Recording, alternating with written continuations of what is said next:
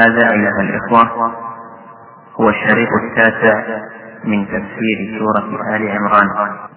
قل المنفي هنا أو مراد به؟ عدم الجو. ها؟ الظلم هنا المراد به عدم الجو، لأنه توفيق الحق له ثلاث أحوال: إما أن يعطى حقه. لا نوجد ما في ظلم. إيش الظلم؟ يكون إما بنقص شيء من الحسنات أو زيادة سيئات. نعم. أما كيف التوفية فهذه هي التي تريد أن تتوفي لها ثلاث أقسام: عدل وفضل وجور. فالجور منتفي والعدل والفضل ثابت. طيب نأخذ الفوائد. طيب يقول الله عز وجل: قيل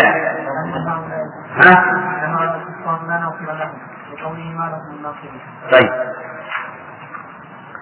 ثم قال الله تعالى: أن ترى إلى الذين أوتوا نصيبا من الكتاب إلى آخره. يستفاد من هذه الآية الكريمة فوائد.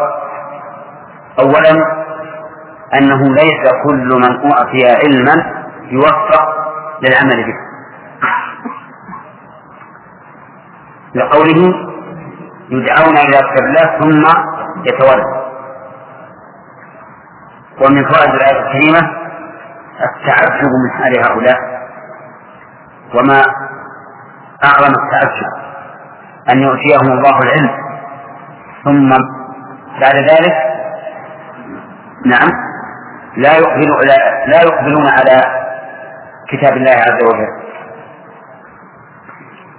ومن فوائدها أن هؤلاء قد قامت عليهم الحجة بكونهم دعوا، وهذا هو محط الذم. هذا محط الذم.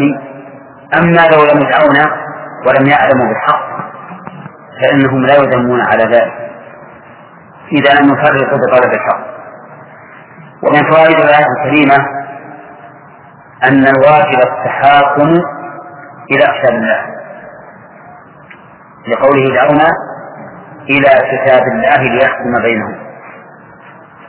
ومن فوائدها أنه لا حكم إلا لله بما جاء في كتابه، فلا أحد من الحكام يستطيع أن يشرع أحكاما مخالفة لأحكام الله، بل من شرع أحكاما مخالفة لأحكام الله وألزم العباد بها فهو كافر بالله عز وجل، كافر.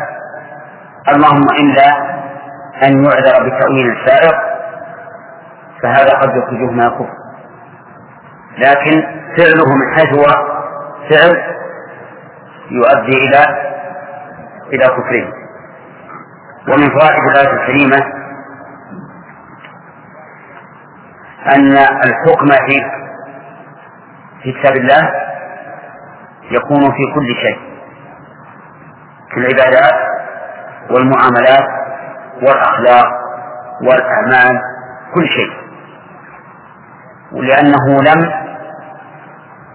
يخصص بل ليحكم بينهم في كل شيء. فيستفاد من هذه ويتفرع على هذه الفائدة الرد على من قال إن الشرع إنما جاء في تنظيم العبادات فقط، أما المعاملات فهي إلى الخلق.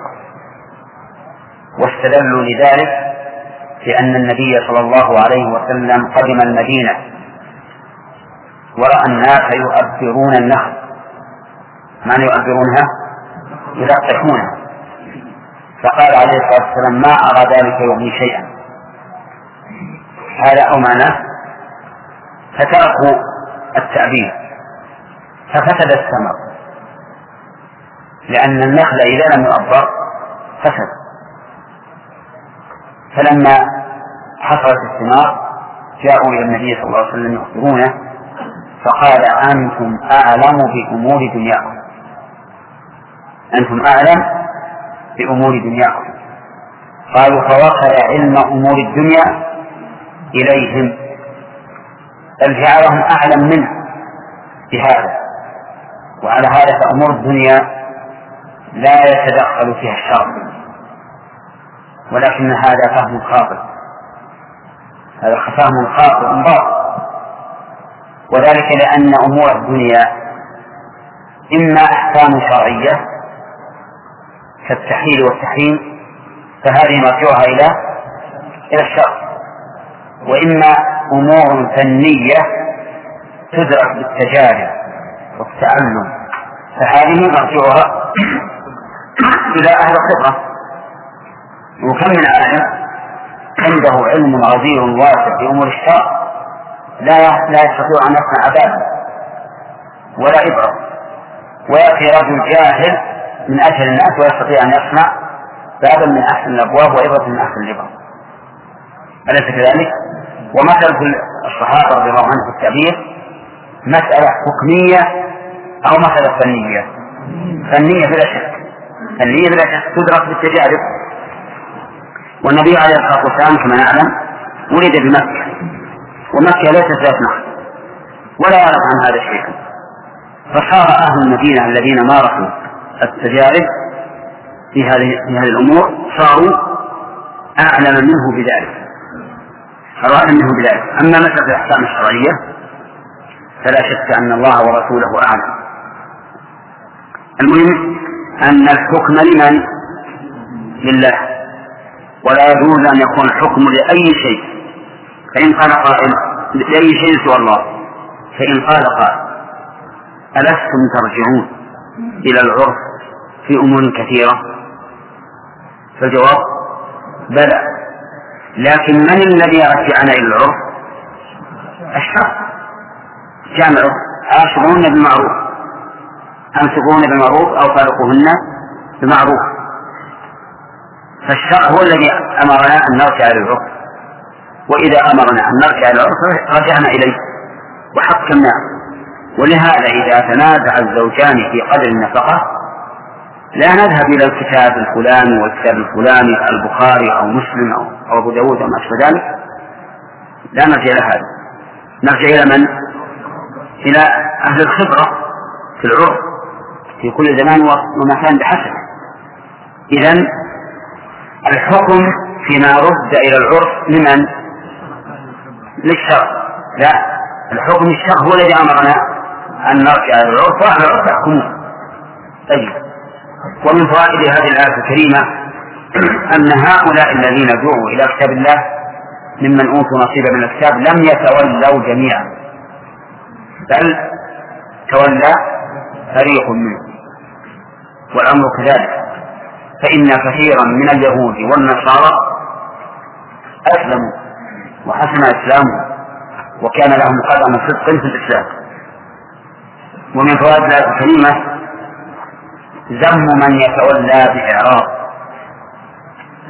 يقول يتولون نعم وهم معرضون، يتولى فريق منهم وهم معرضون، لأن التولي كما ذكرنا في التفسير قد يكون عن إعراض وقد يكون عن غير إعراض، والتولي مذموم كله، ولكن إذا كان عن إعراض وعدم بلاغ كان أشد. ثم قال تعالى ذلك بأنهم قالوا لن تمس النار إلا أيام معدودات.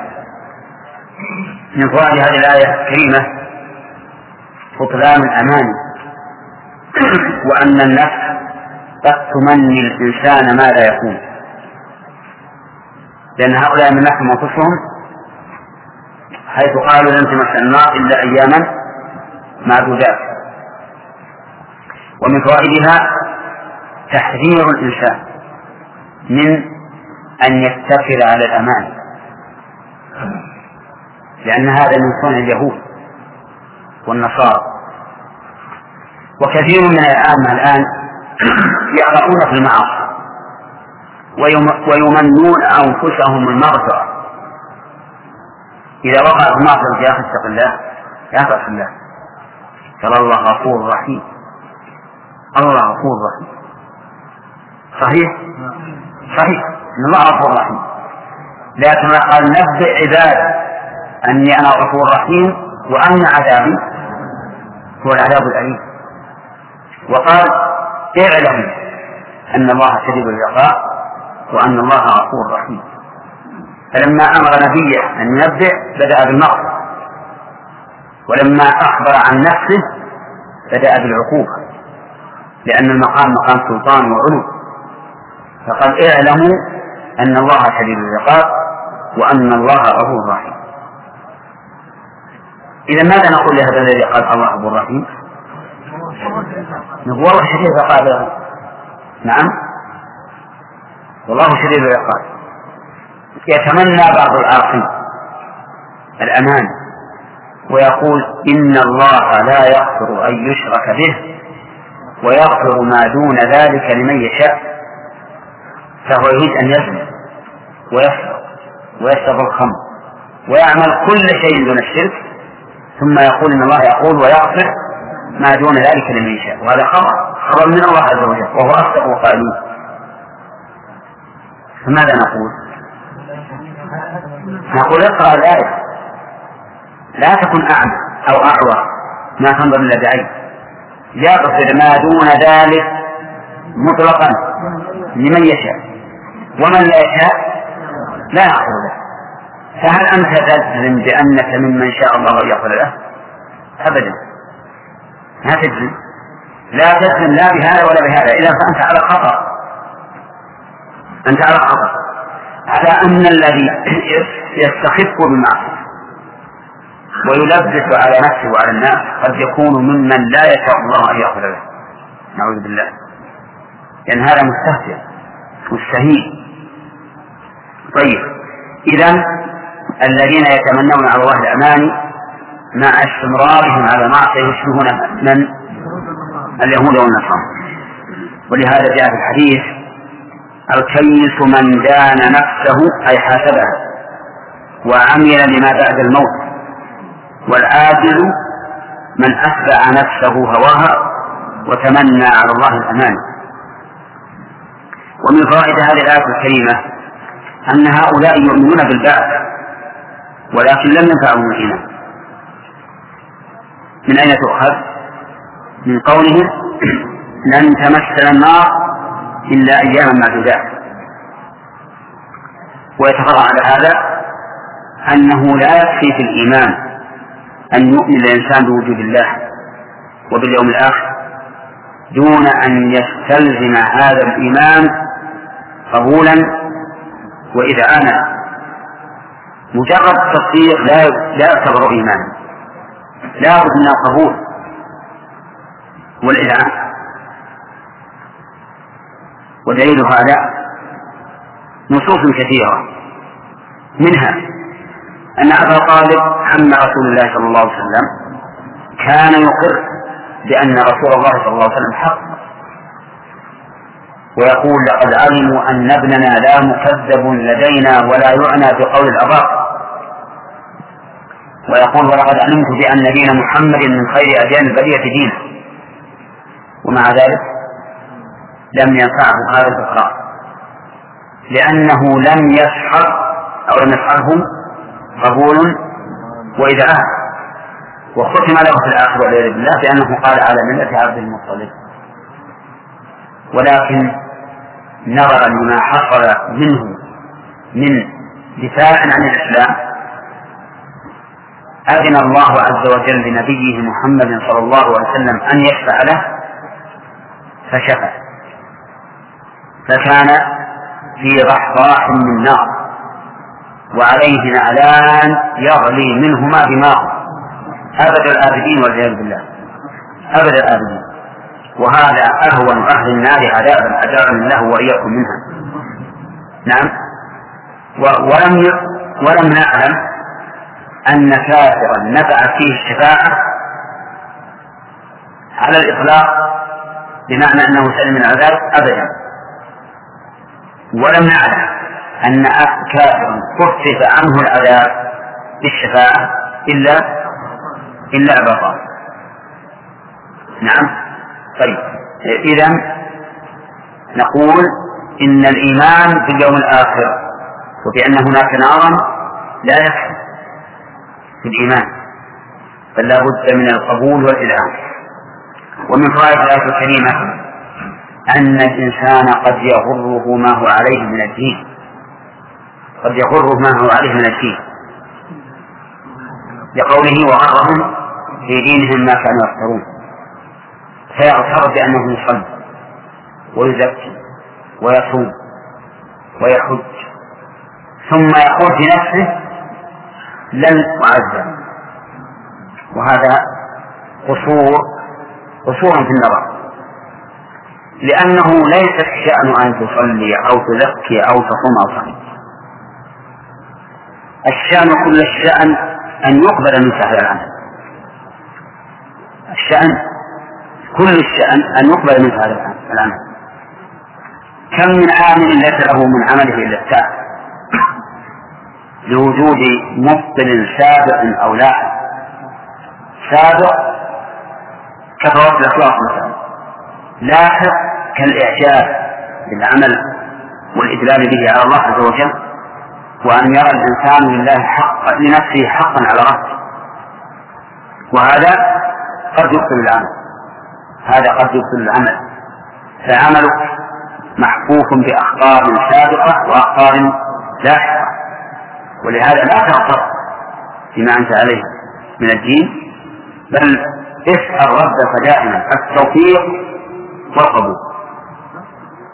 التوفيق سابق والقبول لاحق، حتى الإنسان ربما يريد الخير ويحب الخير ولكن يبتلى بالبدعة. كم من أناس يحبون الخير وعندهم رغبة ومحبة لله ورسوله، ولكن يبتلون بالجهل فيبتدعون في دين الله ما ليس منه، ويكون عملهم هذا حابطا ولا مقبولا؟ حابط، لأن من شرط قبول العمل أن يكون موافقا لما جاء به الرسول عليه الصلاة والسلام، في قول النبي صلى الله عليه وسلم من عمل عملا ليس عليه أمرنا فهو رد. وقال الله عز وجل فكيف إذا جمعناهم ليوم لا ريب فيه ووفيت كل نفس ما كسبت وهم لا يظلمون. في هذه الآية دليل على عظم ذلك اليوم، بقوله فكيف إذا جمعناهم ووفيت كل نفس، وفيها دليل أيضا على النداء بالنهي على هؤلاء الذين ليس لهم في ذلك اليوم إلا الخيبة والخسران، ولهذا قال كيف تكون حالهم في ذلك اليوم، والجواب أن حالهم أخيب الحال، أخيب حال هي حالهم والعياذ بالله، لأنهم ليس عندهم شيء، خسروا دينهم ودنياهم. ومن فوائد الآية الكريمة إثبات اليوم الآخر بقوله ليوم لا ريب فيه. ومن فوائده أن من كفر باليوم الآخر أو شك فيه فهو كافر، لأنه مكذب لقوله تعالى لا ريب فيه. الله أخبر بأن هذا اليوم لا ريب فيه، أمر واقع ولا بد، لا بد أن تجتمع مع أمك وأبيك وأختك وأخيك في ذلك اليوم، لكن تجتمع بهم وأنت تفر منه، يوم يفر المرء من أخيه وأمه وأبيه وصاحبته وبنيه لكل امرئ منهم يومئذ شأن يغنيه حتى يستقر الناس في منازلهم.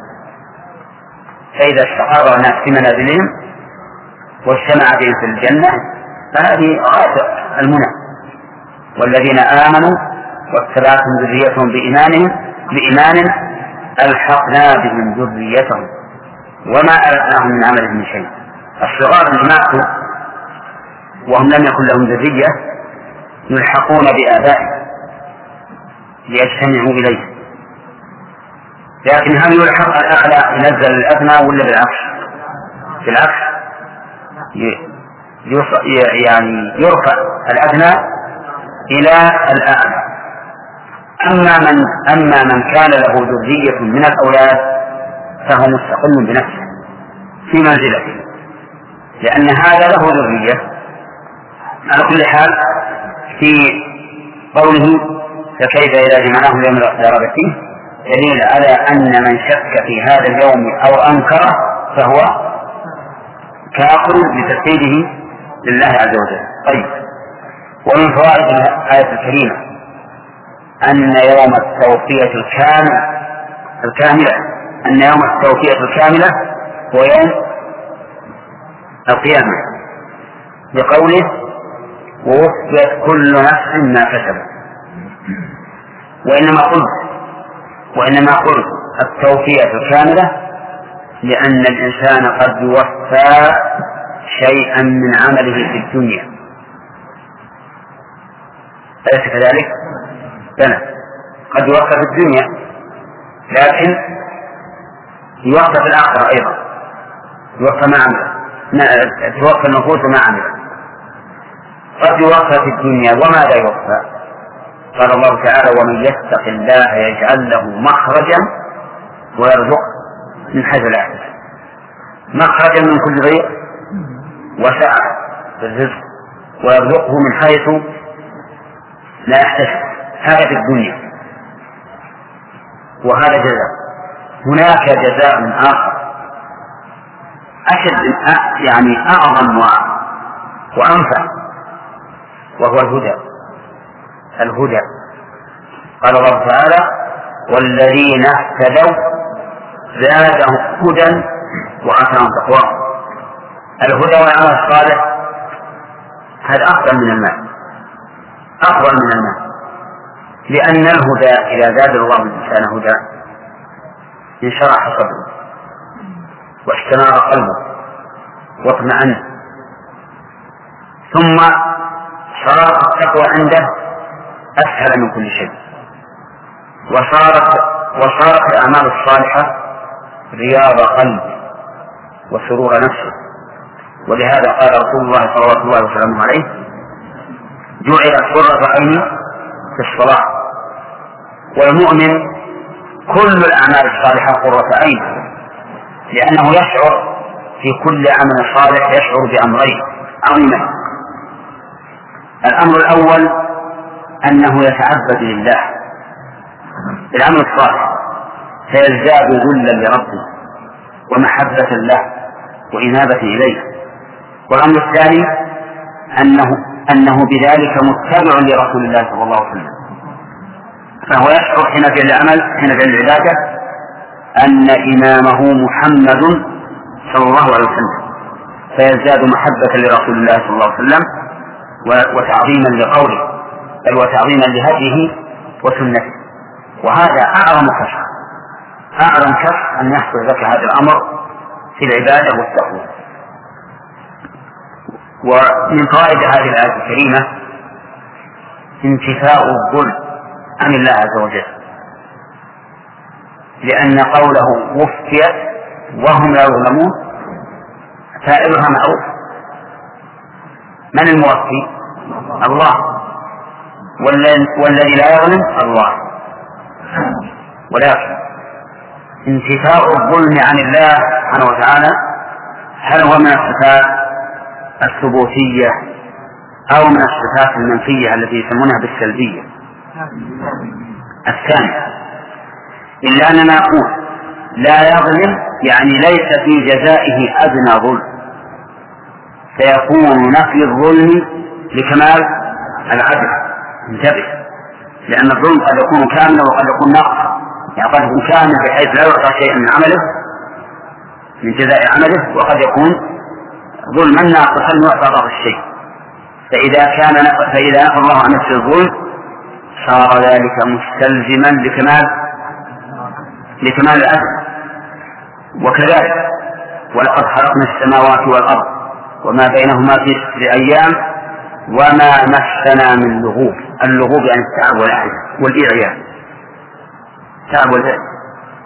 الله عز وجل خلق السماوات والأرض وما بينهما في 6 أيام ولم يمسه لغوب أي تعب وإعياء. لماذا؟ لكمال قوته وقدرته عز وجل. الإنسان يعمل العمل لكن يتعب، يسعى. أما الرب عز وجل فإنه لكمال قدرته وقوته خلق السماوات والأرض وما بينهما في أيام يسيرة 6 أيام وما مسه من لغوب. طيب، إذا نأخذ من هذا قاعدة مفيدة في باب الصفات، وهي أن كل صفة نفاها الله عن نفسه فإنما يراد بها ثبوت كمال الضد، ثبوت كمال الضد. فضد الظلم العدل، إذا انتفى الظلم فهو لكمال العدل. ضد القدرة والقوة التعب، فإذا انتفى التعب ثبت كمال القدرة والقوة، وعلى هذا فقط. نعم.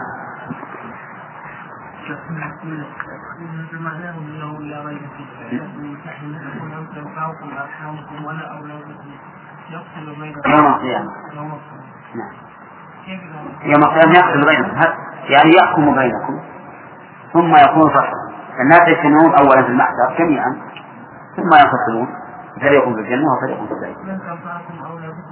أرحامكم ولا أولادكم. أو ثبت في الأحاديث أنه الولد ينفع حافظ القرآن. تخاطب المؤمنين، يعني معناه لا تحاربوا الكفار، لا تتخذوهم أولياء، فإن ذلك لا ينفع.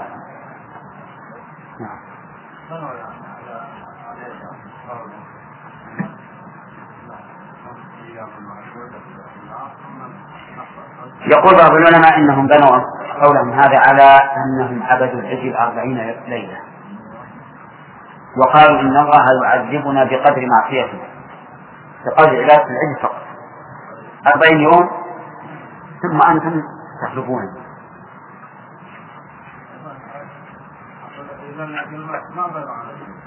أبدا كذب. نعم. إيه نعم، هم اللي يقولون هكذا. لأن تمشون عربيا ما بيها. إذا عمل عملا مبتدعا كيف؟ قلنا إذا عمل الإنسان عملا بدعيا أنه قد حدث عمل بهذا العمل لا يقبل منه. لكن شيخنا إذا صار جاهل يعني ما يقدر على النية. لكن ما يقبل منه على أنه عمل، يعني يثاب على نيته التقرب إلى الله. أما هذا العمل لا، من عمل عليه عملا ليس عليه أمرنا فهو رد، من أحدث في أمرنا هذا ما ليس منه فهو رد. لكن يثاب على نيته الخير فقط، ومع ذلك إذا أقيمت عليه البينة في أنه مبتدئ لا يثاب ولا على نيته. نعم.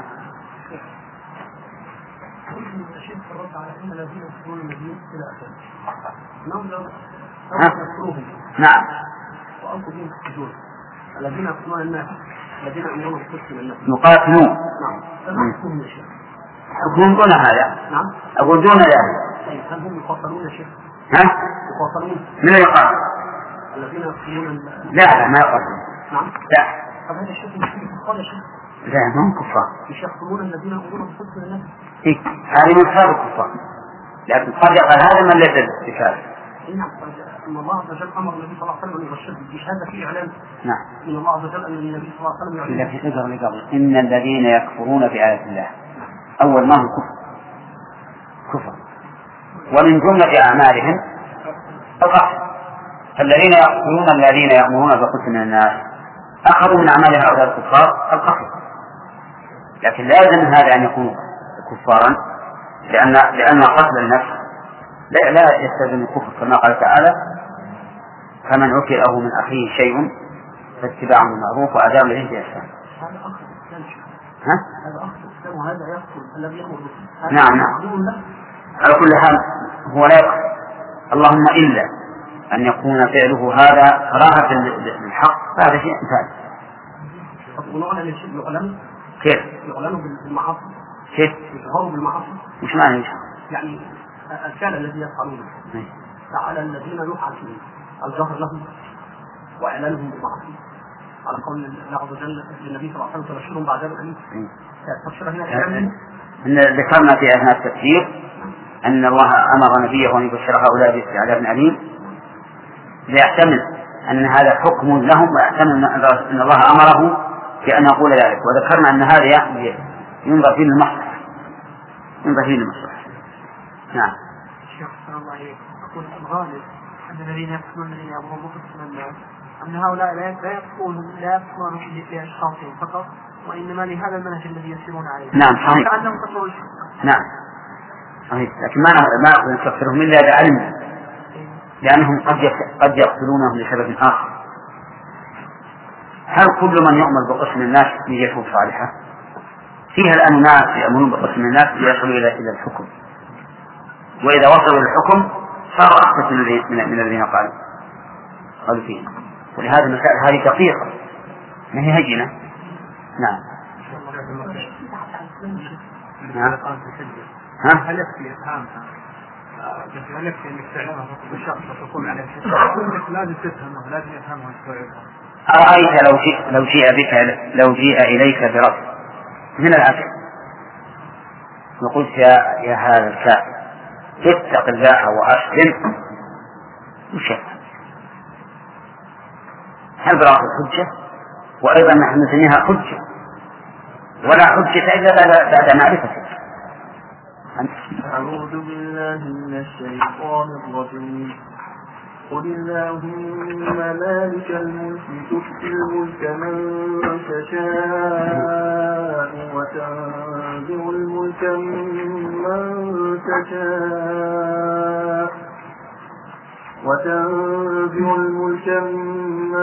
تشاء وتعز من تشاء وتذل من تشاء بيدك الخير إنك على كل شيء قدير. تولج الليل في النهار وتولج النهار في الليل وتخرج الحي من الميت وتخرج الميت من الحي وترزق من تشاء بغير حساب.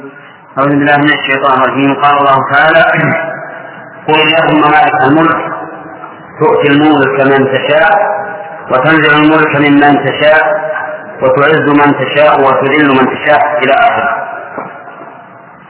الخطاب هنا لأنه لرسول الله صلى الله عليه وسلم، ومناسبة هذه الآية لما قبلها أن الذين أوتوا نصيبا من الكتاب إذا دعوا إلى كتاب الله يحكم بينهم تولوا، يريدون أن تكون السيادة لهم لا لغيرهم. فأمر النبي عليه الصلاة والسلام أن يدعو الله تعالى بهذا الدعاء المتضمن لهذه الصفات العظيمة التي مقتضاها قدرة الله سبحانه وتعالى على أن ينقل الرسالة التي يتبعها الملك من بني إسرائيل إلى العرب بمحمد صلى الله عليه وسلم. فهذا وجه ارتباط هاتين الآيتين فيما قبلهما، أي أن هؤلاء الذين تولوا وأعرضوا إذا دعوا إلى كتاب الله ليحكم بينهم لا شك أنهم يريدون أن تبقى السيادة لهم وأن يمنعوها غيرهم. فأمر الله نبيه أن يبتهل إلى الله بهذا الدعاء المتضمن قدرة الله على نقل النبوة التي يتبعها الملك من بني إسرائيل إلى العرب. فقال قل اللهم مالك الملك. وقد سبق الكلام على هذه الجملة اللهم، وبينا أنها منادى حذفت منه ياء النداء وعوض عنها الميم، ولهذا لا يجمع بينهما إلا في حال الشذوذ كما قال ابن مالك وشد يا اللهم في قريب، أي في النوم. وقولها اللهم مالك الملك أي يا الله، وقوله مالك الملك مالك اسم فاعل، والملك يحتمل أن يكون بمعنى المملوك أي مالك المملوكات كلها، ويحتمل أن يكون المراد به التدبير، أي مالك تدبير الخلائق كلها. والأمران ثابتان لله عز وجل، فهو مالك المملوكات كلها بأعيانها، وهو مالك التصرف فيها لا يشركه في ذلك أحد، هو الذي يدبر الأمر ويملك المأمور. وقوله مالك الملك قيل إنه بدل من الله، ولكنه نصب لأنه مضاف، والبدل يكون على نية إعادة العامل، وأنت لو طلقت فهي التي هي العامل في اللهم لو طلقتها على ملك الملك لوجب النص، لأن المنادى إذا أضيف يجب فيه النص، وسواء قلت إنها بدل أو إنها منادى حدث منه حرف النداء فإن ما لها قال مالك الملك ثم أصح فقال تؤتي الملك من تشاء. والأصح أن تؤتي هذه جملة استئنافية لبيان كيف يكون ملك الله عز وجل لهذا المملوك، فقال تؤتي الملك من تشاء، وقال تؤتي أي تعطي، ولم يقل تملك، لأن ما يكون للعبد من الملك إنما هو من إعطاء الله تعالى إياه وتسليطه عليه، ولهذا لا يتصرف المالك من المخلوقين بما ملك إلا على حسب الشريعة التي شرعها الله عز وجل، لأن الإنسان من الله فالتصرف في هذا المؤتى إلى الله عز وجل لا إلى الإنسان، فالإنسان لا يملك أن يتصرف تصرفا مطلقا فيما ملكه الله. وقول تؤتي الملك من تشاء هي من الجملة الفعل تؤتي من الأفعال التي تنصب مفعولين ليس أصلهما مبتدأ وخبر، ومفعولها الأول الملك، مفعولها الثاني من تشاء من. وقوله تؤتي الملك من تشاء نحن نعلم أن من سنة الله عز وجل أن كل شيء له سبب، إما شرعي وإما كوني، لأن هذا مقتضى حكمة الله سبحانه وتعالى. وإذا كان كذلك فإن إتيان الله الملك في من يشاء مقيد بسبب، فلا بد أن يكون له سبب. فالملك قد يكون مستقلا عن الرسالة وقد يكون تابعا للرسالة، فإذا كان مبنيا على الشريعة صار تابعا للرسالة، وإذا كان غير مبني على الشريعة كان مستقلا. قال الله تعالى ألم تر إلى الذي حاج إبراهيم في ربه أن آتاه الله الملك، وهذا الملك تابع للرسالة ولا لا؟ لا هذا مستقل ما سبب الرسالة لأنه كافر هذا اللي يحاج إبراهيم في ربه.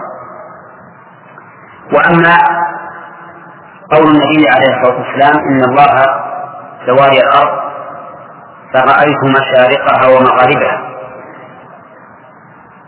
وأن ملك أمتي سيبلغ ما حوالي منها أو ما زواري منها،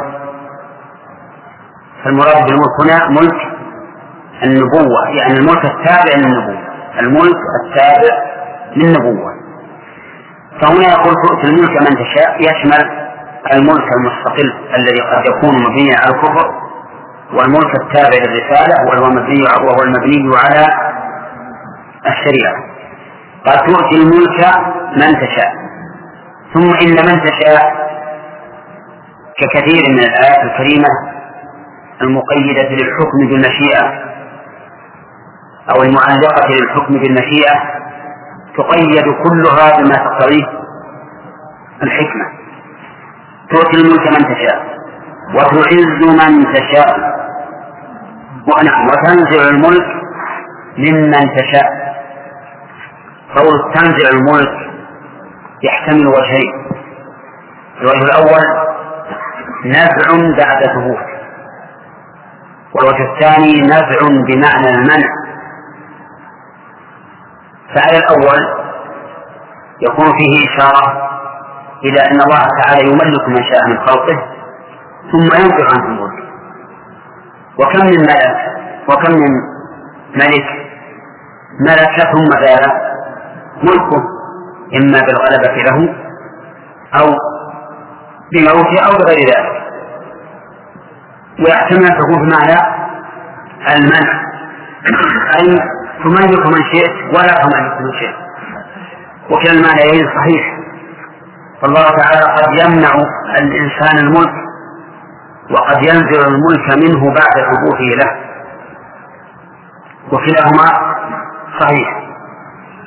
إذن الملك بيد الله يؤتيه من يشاء، فهذا يملكه وهذا لا يملكه، وهذا يملكه ثم ينزع الملك منه، وهذا يملكه ويستمر الملك له حتى يتوفاه الله.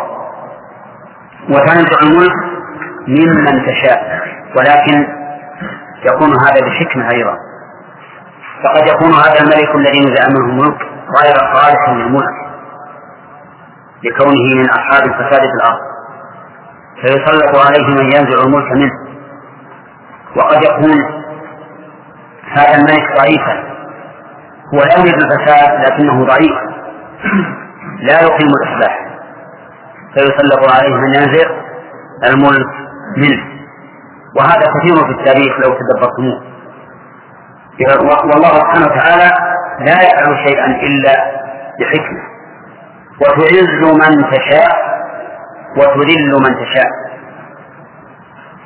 والعزاز هنا يعني التقوية، أي تجعله عزيزا قويا غالبا على غيره، وكذلك تذل من تشاء. وهل هذا ملازم للملك أي تعز من تشاء من الملوك وتذل من تشاء، أو هو عام؟ هو عام. قد يعز الله الإنسان بدينه وعلمه وإيمانه وإن لم يكن ملكا، وقد يعزه بملكه، وكذلك في الذل قد يذله بالمعصية وبالغلبة نعم بالمعصية هذا في مقابل العز بالإيمان، وبالغلبة في مقابل العز بالملك. المهم أن العزاء والإذلال لا يستلزمان الملك ولا يستلزمهما الملك. فمن الذي يعزه الله؟ يعز الله تعالى من ذكره بقوله ولله العزة ولرسوله وللمؤمنين. فالعزة لله لكنها لا تخلى في الآية هنا، لكن الذي يعزه الله هم الرسل وأتباعه، كما قال الله تعالى كتب الله لأغلبن أنا ورسل إن الله قوي عزيز. فمن أسباب العزة الإيمان، سواء كان الإنسان ملكا أم غير ملك. ومن أسباب العزة الاستعداد والحذر والحزم والقوة والنشاط، كل هذه من أسباب العزة. لكن هذه أسباب مادية حسية، والإيمان سبب معنوي على أن الإيمان قد يكون من ثمرته ونتيجته أن يكون الإنسان قويا حازما ينظر إلى الأمور بمنظار الحكمة، فتحصل له بذلك العزة. قال وتعز من تشاء وتذل من تشاء. يذل الله من يشاء ممن أتاه الله الملك وممن لم يؤته. حتى الملك ربما يكون ملكا ولكنه ذليل ضعيف خائف، كل شيء يخاف منه ولا يكون عنده حزم وقوة ونشاط. وقد يذل الله سبحانه وتعالى الإنسان حتى في ملكه، وقد يذل الله من لم يكن ملكا. ومن أسباب الذل أن يعجب الإنسان بنفسه وأن يتعرض لما لا يمكنه دفعه، فهذا من شيئان: إعجابه بالنفس قد يخذله ويذله، كذلك تعرضه لما لا يمكنه دفعه قد يكون سببا لذله أيضا وخذلانه. وكلا الأمرين يقع فيهما كثير من الناس، فكثير من الناس يتكلم أو يفعل غير ملتفت إلى الاستعانة بالله عز وجل فيخذل، وكثير من الناس يتعرض للأمور التي لا يمكنه دفعها، تكون أمورا كبيرة فوق مستواه ثم يخذل ويذل. ولهذا جاء في الأثر: لا ينبغي لأحدكم أن يذل نفسه. فقالوا: كيف يذل نفسه؟ قال: يتكلم بما لا يمكن أن يدفعه، أو كلمة هذا معناه. الإنسان ينبغي له أن لا يعرض نفسه في الذل بسبب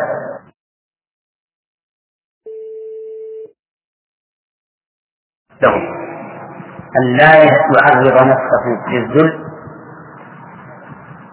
بسبب معقول أو معنوي أو بغير ذلك. فالأول أن يكون معجبا بنفسه يقول القول أو يفعل الفعل غير ملتفت لماذا؟ للاستعانة بالله. والثاني يتعرض نفسه لأمور لا يمكنه دفعها، أمور أكبر من مستواه. ولنفرض واحد يتكلم بالفقه وهو لا يعرف الفقه فيخسر ويذل، يتكلم في النحو وهو لا يعرف النحو، يتكلم في الأصول وهو لا يعرف الأصول، فيظهر ذله أمام الناس. ولهذا ينبغي للإنسان أن يتحرى في قوله حتى لا يقع في شبكة الذل. وتذل من شاء بيدك الخير، بيدك الخير بيد الله عز وجل. والخير كل ما فيه مصلحة ومنفعة للعبد فهو خير، سواء كان ذلك في أمور الدنيا أو في أمور الآخرة. فالرزق والصحة والعلم هذه خير، والعمل الصالح أيضا خير. فكل ما ينتفع به الإنسان في دينه ودنياه فهو خير، وهذا كله بيد الله، كما قال تعالى: وما بكم من نعمة فمن الله. وهنا ذكر أن الخير بيده ولم يذكر الشر، مع أن الخير من الله والشر من الله. فقال بعض المفسرين: إن هذا من باب حدث المقابل المعلوم، فقوله: وجعل لكم سرابيل تقيكم الحر. وزعموا أن تقدير الآية بيده الخير والشر، ولكن هذا وهم باطل، وليس المقام مقام حدث وقصر أو اقتصار. المقام مقام ثناء، والثناء ينبغي فيه البسط، والتوسع في الكلام. فالحذف غير مناسب لفظا، وهو باطل معنى، لأن الله لا يضاف إليه الشر، ولا يجوز أن نقول بيده الشر، لأنه ثبت عن النبي صلى الله عليه وسلم أنه قال: والشر ليس إليك. فلا ينسب إلى الله الشر قولا ولا فعلا، فالله يقول الحق وهو يأتي السبيل ويفعل الخير ولا يفعل الشر. وإذا وجد شر في المفعولات فهو شر من وجه، خير من وجه آخر. لكن إيجاد الله لهذه الأشياء الشريرة ليس شرا، بل هو خير محض. ففعل الله ليس فيه شر إطلاقا، والشر إنما هو في المفعولات. لا في الأفعال. أما الخير فهو في المفعولات والأفعال، ولهذا ينسب إلى الله، لو قال بيده الخير. لكن الشر ليس إلى الله. ولنضرب لهذا مثلا بقضية السباع والهواء. فالسباع فيها شر، والهوام اللافعة واللادرة فيها شر بلا شك. الشياطين كلها شر، لكن إيجاد الله من هذه الأشياء خير ولا بد منه، الحكمة توجبه، لأنه لا يمكن أن تعرف تمام قدرة الله إلا بخلق الأشياء المتضادة. ثم في خلق هذه الأشياء من إصلاح العبد ولجوئه إلى ربه واستعاذته به من هذه الأمور الشريرة خير كثير. ثم إن الخير لا يعرف إلا برده، لا يمكن أن يعرف خير إلا إذا عرف ضده حتى يعرف قدر الخير. ثم إن الخليقة لا بد لها من امتحان، فلو كانت في خير دائما لزاد هذا الامتحان، لأنها دائما في خير. فإذا وجد شر فحينئذ يعرف أو حينئذ يتبين الامتحان.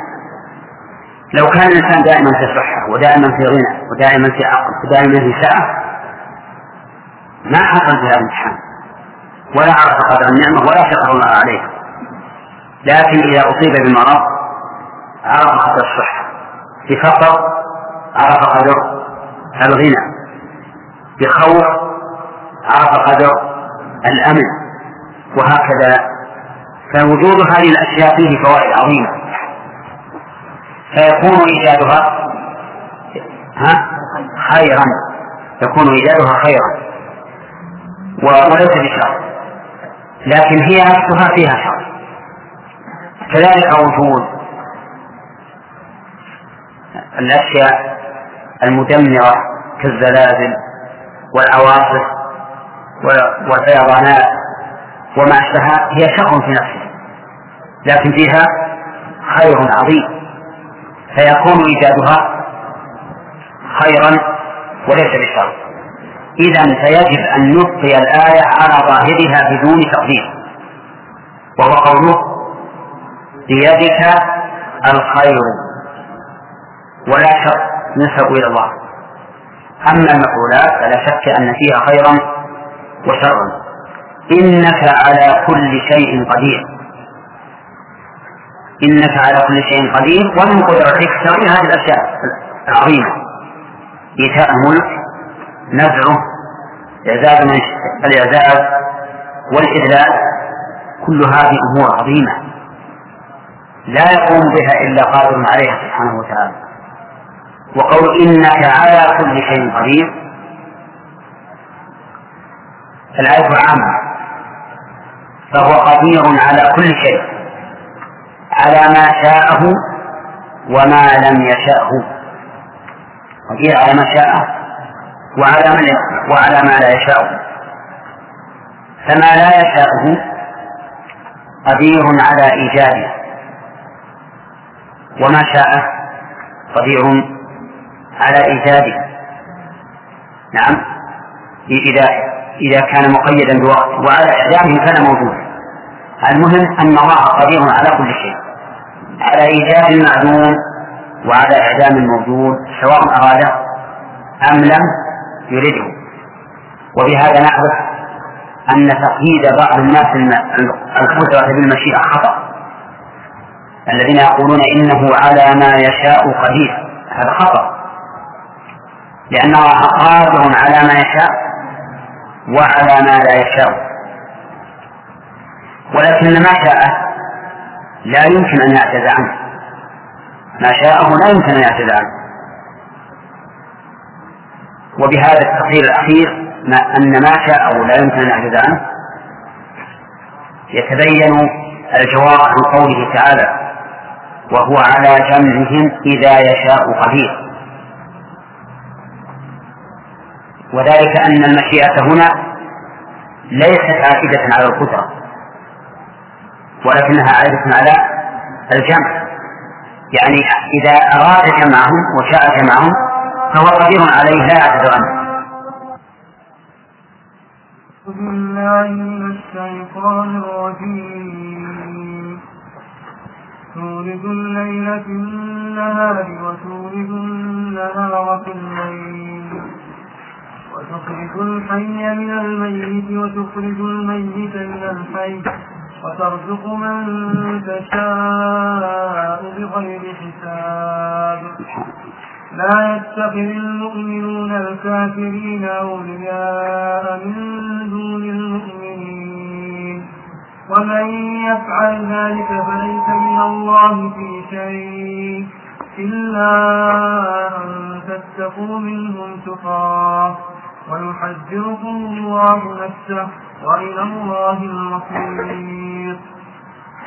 وإن تخفوا ما في صدوركم أو تبدوه يعلمه الله ويعلم ما في السماوات وما في الأرض والله على كل شيء قدير. أعوذ بالله من الشيطان الرجيم. قال الله تعالى: قل اللهم مالك الملك تؤتي الملك من تشاء وتنزع الملك ممن تشاء وتعز من تشاء وتذل من تشاء بيدك الخير إنك على كل شيء قدير. أظن كلام تقدم على هذا والفوائد. طيب، في هذه الآية من الفوائد: أولا تعليم الله عز وجل نبيه محمد صلى الله عليه وسلم أن يفوض الأمر إليه في قوله: قل اللهم مالك الملك. والخطاب الموجه للرسول صلى الله عليه وسلم موجه لأمته، إما عن طريق التأسي وإما لأنه الإمام، والخطاب للإمام خطاب له ولمن تبعه، إلا إذا دل الدليل على أنه خاص به فيكون خاصا به. ومن فوائد الآية الكريمة بيان تمام ملك الله سبحانه وتعالى وسلطانه بقوله: قل اللهم مالك الملك. كل ملك فالله مالكه. وسبق لنا أن المراد بالملك إما المملوك أو جنس الملك. ومن فوائدها أيضا أن الله سبحانه وتعالى يؤتي الملك من يشاء بقول تؤتي الملك. ومن فوائدها أيضا أن ملك المخلوقين ليس ملكا استقلاليا بل هو بإعطاء بقول تؤتي الملك. والملك الذي بإعطاء لا شك أنه ناقص عن ملك المعطي. وقد جاء في الحديث الصحيح: اليد العليا خير من اليد السفلى. ومن فوائد الآية الكريمة إثبات المشيئة لله بقول من تشاء. وكل أمر قرنه الله بالمشيئة فإنه مبني على الحكمة، متى اقتضته شاء الله. ودليل ذلك قوله تعالى: وما تشاءون إلا أن يشاء الله إن الله كان عليما حكيما. ومن فوائد الآية الكريمة تمام سلطان ملك الله وسلطانه أيضا في كونه يحرم الملك من يشاء وينزعه بعد ثبوته ممن يشاء بقوله: وتنزع الملك ممن تشاء. ومن فوائد الآية الكريمة بيان أيضا تمام ملك الله وسلطانه بكون العزة من عنده، يعز من يشاء. ولكن سبق لنا في التفسير أن للعزة أن للعزة أسبابا منها الإيمان لقول الله تعالى: ولله العزة ولرسوله وللمؤمنين. ومن فوائدها أيضا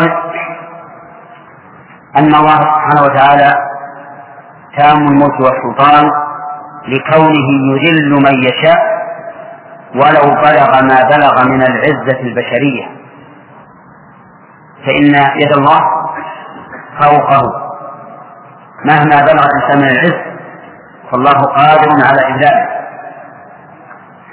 ولذلك أمثلة كثيرة، منها قصة فرعون، فإن فرعون طغى وبغى وقال أنا ربكم الأعلى وافتخر بما عنده من الأنهار، فأهلكه الله بمثل ما افتخر به بالماء، غرق. عاد استكبروا في الأرض وقالوا من أشد منا قوة، فأهلكهم الله تعالى بالريح وهي من أرقى الأشياء، لكنها من أشد الأشياء مع لطافتها. فالله عز وجل يذل من يشاء. ويتفرع على هذه الفائدة أننا متى علمنا أن الإعزاز والإذلال بيد الله فإننا لا نطلب العزة إلا به عز وجل. ولهذا نقول من ابتغى العزة من غير الله فهو ذليل، فالعزة لا تطلب إلا من الله. طيب، وكذلك أيضا تفرع على هذا أنه ينبغي للإنسان أن يستعيذ بالله دائما من الذل الحسي والمعنوي، لأن الله تعالى هو الذي بيده الإذلال، من شاء أذله ومن شاء أعزه. طيب، ومن فوائد الآية الكريمة أن الله سبحانه وتعالى بيده الخير. ويتفرع على هذه الفائدة أنه إذا كان الخير بيده فلا يطلب الخير إلا منه، لا يطلب الخير إلا منه، لأنه لا أحد بيده الخير سبحانه وتعالى، لا أحد بيده الخير إلا الله، فهو الذي يطلب منه الخير. ومن فوائدها أن الشر لا يضاف إلى الله، وإن كان عز وجل هو الذي خلق كل شيء، لكن الشر لا يضاف إلى الله. لماذا؟ لأن أفعاله كلها خير، والشر في المفعولات، ثم هذا الشر في المفعولات قد يكون خيرا حتى في المفعولات نفسها، قد يكون خيرا. فكم من مرض صار سببا لصحة الجسم، وكم من آفات في الزروع وغيرها صارت أسبابا للنمو الاقتصادي من جهة أخرى مثلا. فالمهم أن الشر لا يضاف إلى الله لأن فعله كله خير سبحانه وتعالى. ومن فوائد الآية الكريمة عموم قدرة الله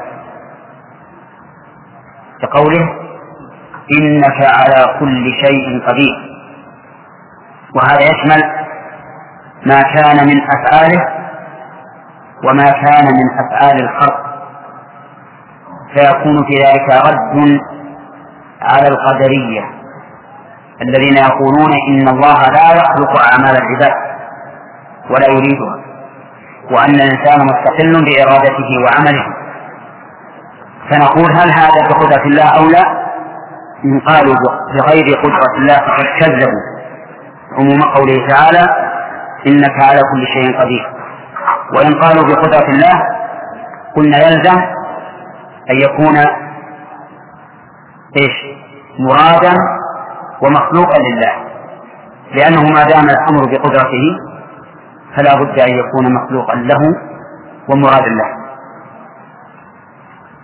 ومن فوائدها الرد على كلمة وقعت من بعض المفسرين ومنهم الجلال السيوطي في قوله تعالى لله ملك السماوات والأرض وما فيهن وهو على كل شيء قدير، حيث قال خص العقل ذاته فليس عليها بقادر، فإن هذه كلمة باطلة.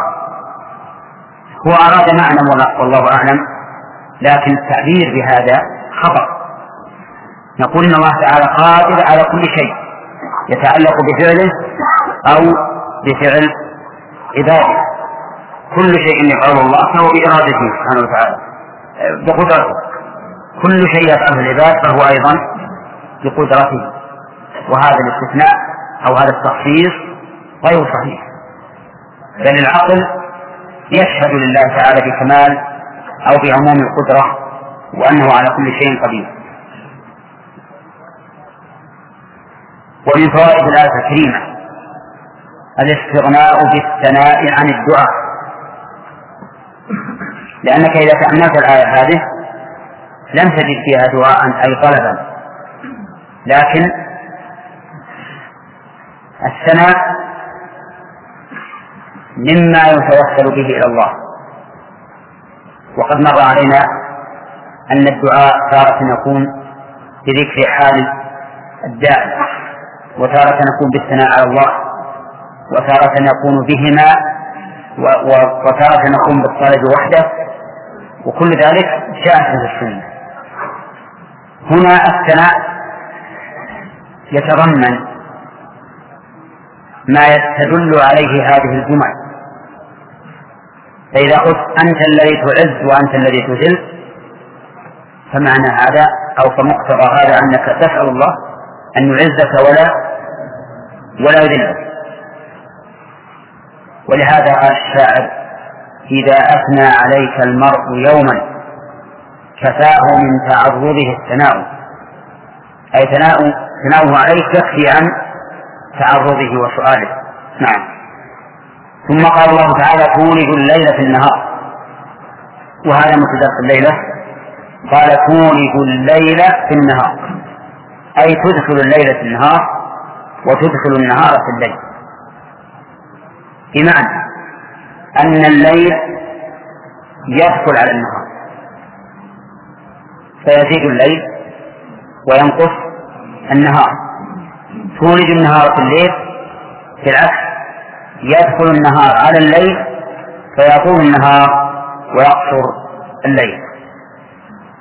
وهذا الفعل من الأفعال التي لا يقدر عليها إلا الله وحده، هو الذي يولج الليل في النهار ويولج النهار في الليل. ومع هذا فإن هذا العلاج علاج بحكمة بتدرج يأتي قليلا قليلا حتى ينتهي ثم يعود. ما ظنكم لو أن الليل قفز من أقصر الليل إلى أطوله لاختل نظام العالم وفسد العالم وفسد مواقيته، ولكن الله عز وجل يجعله بالتدريج ليعرف الناس أوقاتهم. وينبني أيضا على هذا العلاج ينبني على ذلك تغير الفصول، فإنه إذا طال النهار طال زمن وجود الشمس على سطح الأرض فاحتر الجو، وأيضا يكون شعاع الشمس عموديا فيكون أشد تأثيرا في الحرارة مما إذا كان غير عمودي. والعكس بالعكس بالنسبة للشتاء، فيترتب على هذا العلاج أن زمن الفصول. ومن رحمة الله عز وجل أن هذا الزمن الفصلي لا يأتي أيضا دفعة واحدة. ما ظنك لو انتقل الناس من أحر يوم في السنة إلى أبرد يوم؟ ضرر عظيم. أو بالعكس، لكن الرب الرحيم عز وجل الحكيم يأتي في هذا الشيء بتدرج. فمن الذي يستطيع أن يزيد في الليل ساعة أو في النهار ساعة؟ لا أحد يستطيع. لو اجتمعت الأمة كل الخلق على أن يزيد ساعة في الليل أو ساعة في النهار ما استطاعوا إلى ذلك سبيلا. وقوله وتخرج الحي من الميت، الميت في الموضعين فيها قراءتان الميت والميت يعني بالتشديد والتخفيف. تخرج الحي من الميت، هل المراد الحي حياة حسية أو معنوية أو هما؟ الثالث هو المراد، وذلك لأن اللفظ صالح للمعنيين، وإذا صلح اللفظ للمعنيين بدون تناف بينهما فالواجب حمله عليهما. طيب، الحي حياة حسية أمثلته كثيرة. فالإنسان مخلوق من نطفة وهي ميتة بالمعنى اللغوي، فصار حيا من جمال.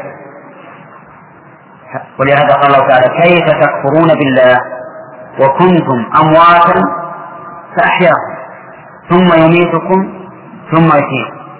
كنتم في أصلاب أمهاتكم أمواتا ليس بكم أرواح، ثم نفخ في الإنسان الروح فصار حيا. إذن يخرج الحي من الميت أي يجعل الميت حيا، يجعل الميت حيا كما قال تعالى: ثم أنشأناه خلقنا آخر. أو يخرج حيا ناميا متحركا من شيء لا ينمو فهو ميت، كإخراج الفرخ من البيضة. إخراج الفرخ من البيضة، فإن البيضة ميتة يخرج منها فرخ حي. طيب، هذا الموت الحسي والحالة الحسية. المعنوي يخرج الحي من الميت أي المؤمن من الكافر، لأن المؤمن حي حياة قلبية والكافر ميت. يخرج الحي العالم من الميت من الجاهل، كما قال تعالى: ومن كان ميتا فأحييناه وجعلنا له نورا يمشي به في الناس كمن مثله في الظلمات ليس بخارج منه.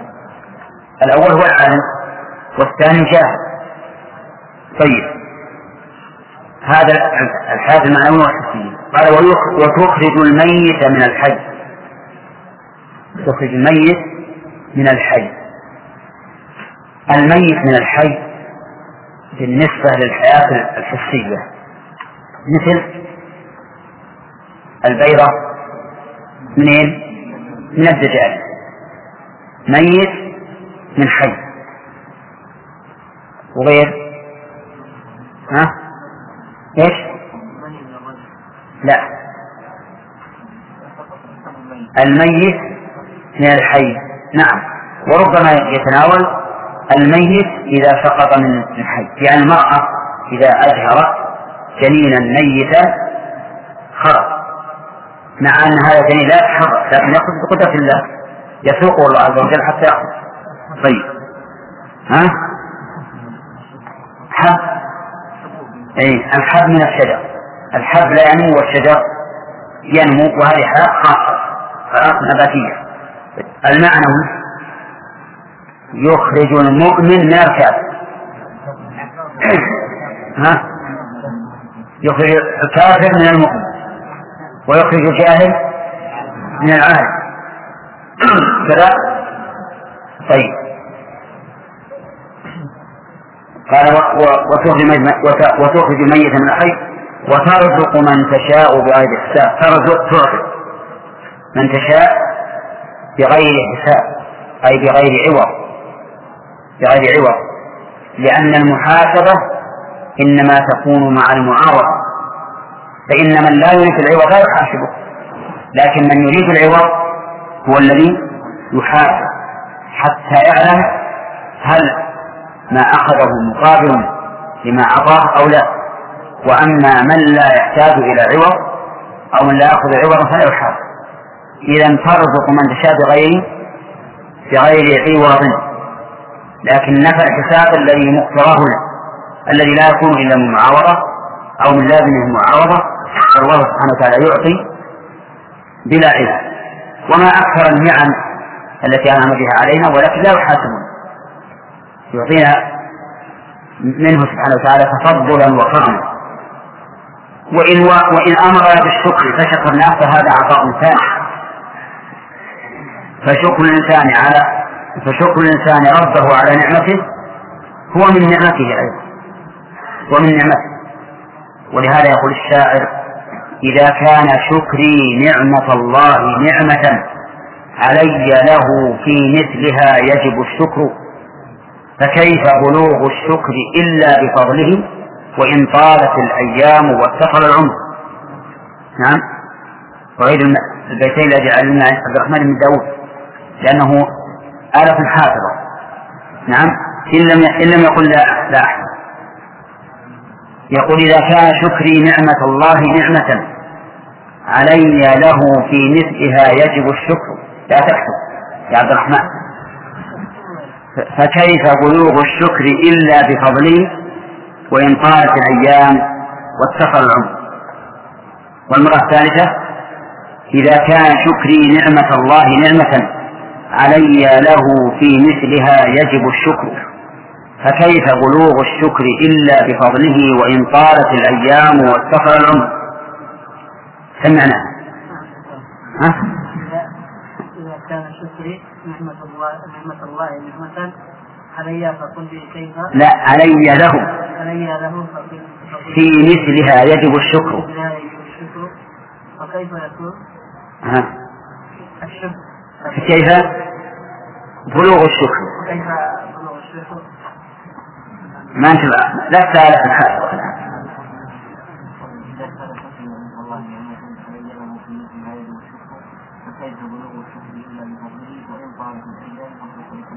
أين؟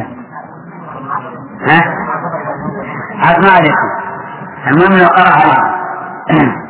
طيب، البيتان معه واضح، يعني أن الله إذا وفقك لشكر نعمته فهذه نعمة تحتاج إلى شكر، فإذا شكرتها يحتاج الشكر إلى شكر آخر، وإذا شكرت الثالث يحتاج إلى رابع ونحو. ولهذا قال: فكيف بلوغ الشكر إلا بفضله وإن طالت الأيام واستغفر العمر.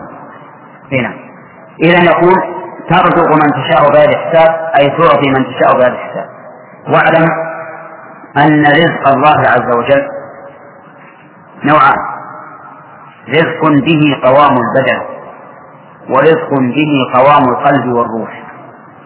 أما الأول فيشمل المؤمن والكافر والبر والفاجر والمطيع والفاسق وحتى البهائم. ما هو الرزق الذي به قوام البدن؟ هذا شامل لكل أحد، حتى الكافر مرزوق. وهل يدخل فيه الحرام؟ نعم، يدخل فيه الحرام. حتى الذي لا يأكل ولا يشرب إلا حراما فهو برزق من الله، رزق، لكنه رزق يقوم به البدن، رزق يقوم به البدن. والثاني ما يقوم به القلب والروح، وهذا خاص بأهل الإيمان والعلم، بأهل الإيمان والعلم. هؤلاء رزقهم الله عز وجل ما تقوم به قلوبهم وأرواحهم. علم، لأن العلم بمنزلة الماء للشجرة، العلم للقلب بمنزلة الماء للشجرة، لا يمكن أن تنمو بدونه. الإيمان كذلك، لا يمكن أن يقوم القلب ويصلح القلب إلا بالإيمان، وكلما ازداد القلب إيمانا بالله ازداد صلاحا. إذن الرزق نوعان: عام وخاص. فالعام ما به قوام البدن، والخاص ما به قوام القلب والروح. إذن كل من رزقه الله ما به قوام الروح والبدن فقد رزقه ما به صواب العبارة: كل من رزقه الله ما به قوام القلب والروح فقد رزقه ما به قوام البدن. وليس كل من رزق ما به قوام البدن يكون قد رزق ما به قوام القلب والروح. طيب، هذا وترزق من تشاء بغير حساب. وكلمة من تشاء نقول فيها ما سبق، أي ما اقتضت حكمتك أن ترزقه. وأسباب الرزق كثيرة: إما حركة للإنسان، وإما إمداد من الله، والحركة أيضا لا تنفع إلا بإمداد من الله. لكن أحيانا يرزق الإنسان بدون سفر بدون عمل، مثل أن يموت له قريب فيرث منه، أو يخرج إلى البر ويحتفظ، وإن كان هذا نوع من العمل. وأحيانا يكون لا بد من ممارسة عمل وتجارة، وكل هذا من أسباب الرزق، بل من أسباب الرزق تقوى الله. وليس معنى التقوى أن تعكف في النفس والتعبد، التقوى أعم من ذلك. الساعي على الأرملة والمساكين اللي يذهب ويطلبهم الرزق ويقوم عليهم، يقول الرسول صلى الله عليه وسلم: الساعي على الأرملة والمساكين كالمجاهد في سبيل الله، كالمجاهد في سبيل الله. إذن هذا دين ولا غير دين؟ الساعي على الأرمل والمساكين يذهب في أرض الله يطلب الرزق لهؤلاء الأرامل والمساكين، وكل من لا يكتسب فهو مسكين، حتى ولو كان من أولاده، حتى لو أنت غني وهذا الولد لا يكتسب فهو مسكين. فأنت إذا سعيت عليه كالمجاهد في سبيل الله. قال: وأحسبه قال كالصائم لا يفطر وكالقائم لا يفطر. فليس تقوى الله بأن يلزم الإنسان المساجد، تقوى الله أن يقوم بطاعة الله من أي جنس كان، حتى طلب الرزق لمن تجب عليك مؤونته، حتى طلب الرزق لمن تجب عليك مؤونته يعتبر من تقوى الله عز وجل. ثم قال تعالى: لا يتخذ المؤمنون الكافرين أولياء من دون المؤمنين. الفوائد مهضة نجمعها.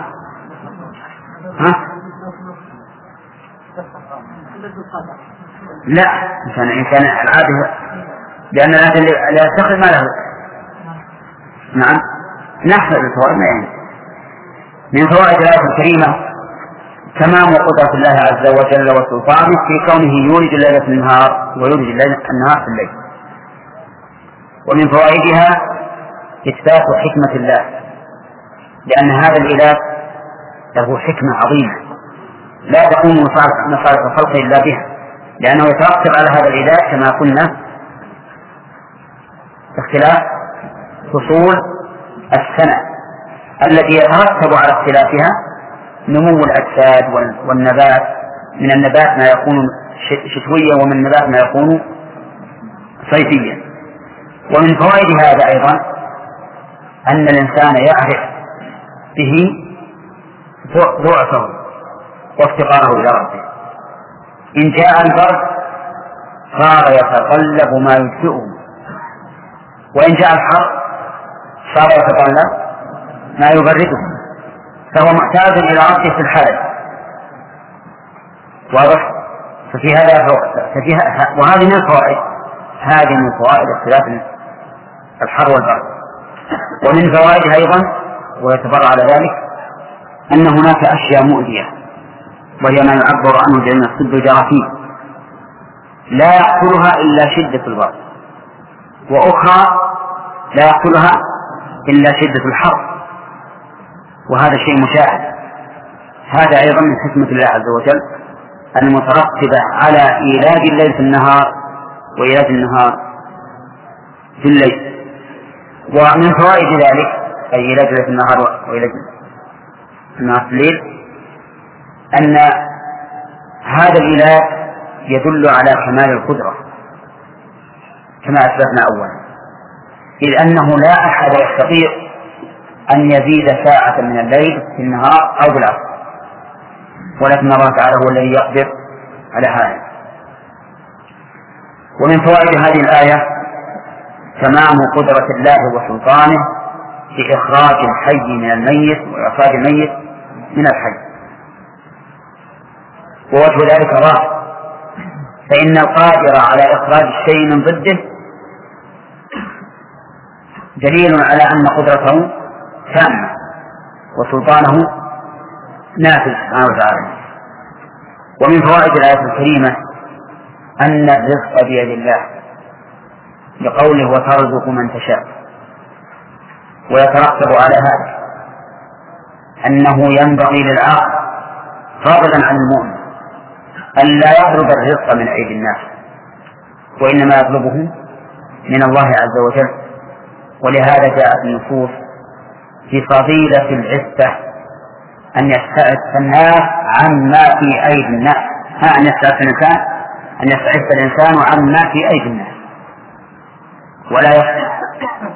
وكان من جملة ما بايع الصحابة رضي الله عنهم عليه رسول الله صلى الله عليه وسلم أن لا يسأل الناس شيئا، فكان ثوب أحدهم يسقط من على بعيره وينزل إلى الأرض ليأخذه ولا يقول ناولني إياه، لأنهم بايعوا على أن لا يسأل الناس شيئا. وهذا لا شك يجعل الإنسان يلجأ إلى من؟ إلى الله سبحانه وتعالى، يلجأ إلى الله. ولكن لا بأس أن يسأل الإنسان ما يباح له سؤاله، إنما تمام العفة أن لا يسأل الناس شيئا، بل يجعل الأمر موكولا إلى الله سبحانه وتعالى. ومن فوائد الآية الكريمة أن عطاء الله بلا عوض، بقوله بغير حساب. فالله سبحانه وتعالى لا يجيء عليك الثمر الذي تأكل أو الثوب الذي تلبس أو البيت الذي تسكن، لا، بل هو يرزق ويعطي بغير حساب. كل ما بنا من نعمة فمن الله. ومن فوائد الآية الكريمة إثبات المشيئة لله عز وجل في قوله من تشاء. وقد مر علينا في التوحيد أن لله مشيئة وإرادة، وأن المشيئة ليس فيها انقسام، والإرادة تنقسم إلى كونية وشرعية. أما الإرادة فهي كونية، يشاء سبحانه وتعالى كل شيء. أما المشيئة فهي كونية، نعم، أما المشيئة فهي كونية، فإن الله تعالى يشاء كل شيء. ثم قال عز وجل لا يتخذ المؤمنون الكافرين أولياء من دون المؤمنين. لا يتخذ لا ناهية، ودليل كونها ناهية أن الفعل بعدها مجزوم، ليس كذلك؟ ولكن لماذا خسر الفعل؟ خسر لالتقاء الساكنين، لأجل أن ينتقل اللسان من هذا المكسور إلى الساكن بسهولة. ولهذا صار أنسب ما يكون في التقاء الساكنين هو الكسر، أنسب ما يكون الكسر لا يتخذ، لأن الكسر فيه انخفاض، من أجل أن يترقى اللسان من المكسور إلى الساكن. يقول عز وجل لا يتخذ المؤمنون أولياء الكافرين أولياء، أي لا يجعلوهم أولياء فيتخذوهم.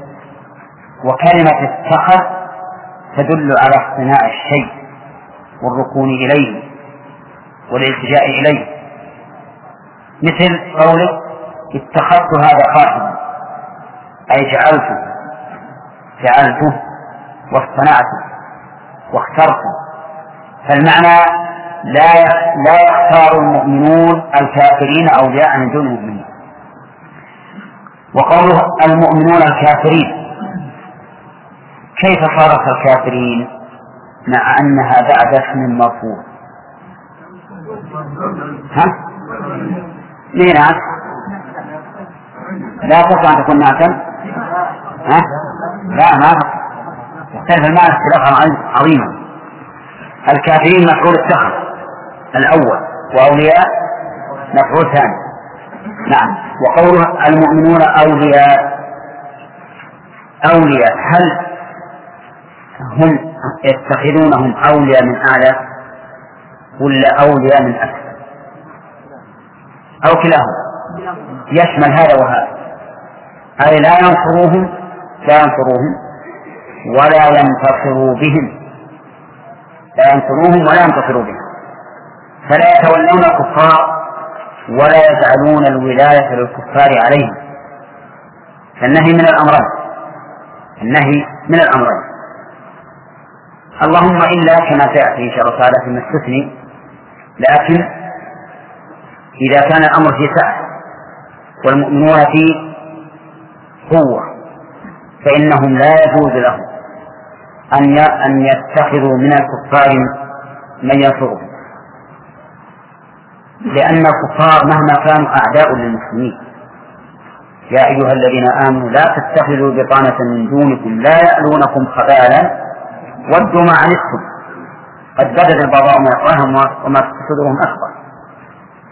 فليس لنا حق أن نستعين بالكفار إلا إذا دعت الحاجة، فلنا أن ننتصر بهم بأخذ السلاح وما أشبه ذلك، بل وبالعهد معهم أيضا. فإن النبي صلى الله عليه وسلم استعار من صفوان بن أمية دروعا فقال له أغصبنا محمد؟ قال بل عارية مؤداة. فدل هذا على جواز الاستعانة بالمشرك بالسلاح.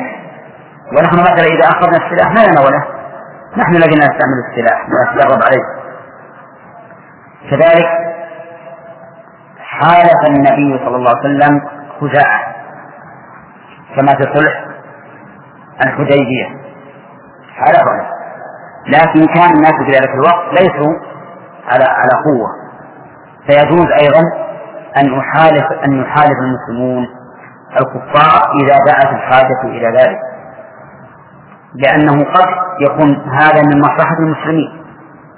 فإن المسلمين إذا كانوا ضعفاء تسلط عليهم كفار آخرون، فإذا حالفوا كفارا أقوياء انتصروا بهم، فصار في ذلك مصلحة. وأصل النهي عن ولاة الكفار هو من أجل أن لا يذل الإسلام بين أيديهم. فإذا كان في مثل هذه الأمور مصلحة للمسلمين وقوة صار ذلك جائز.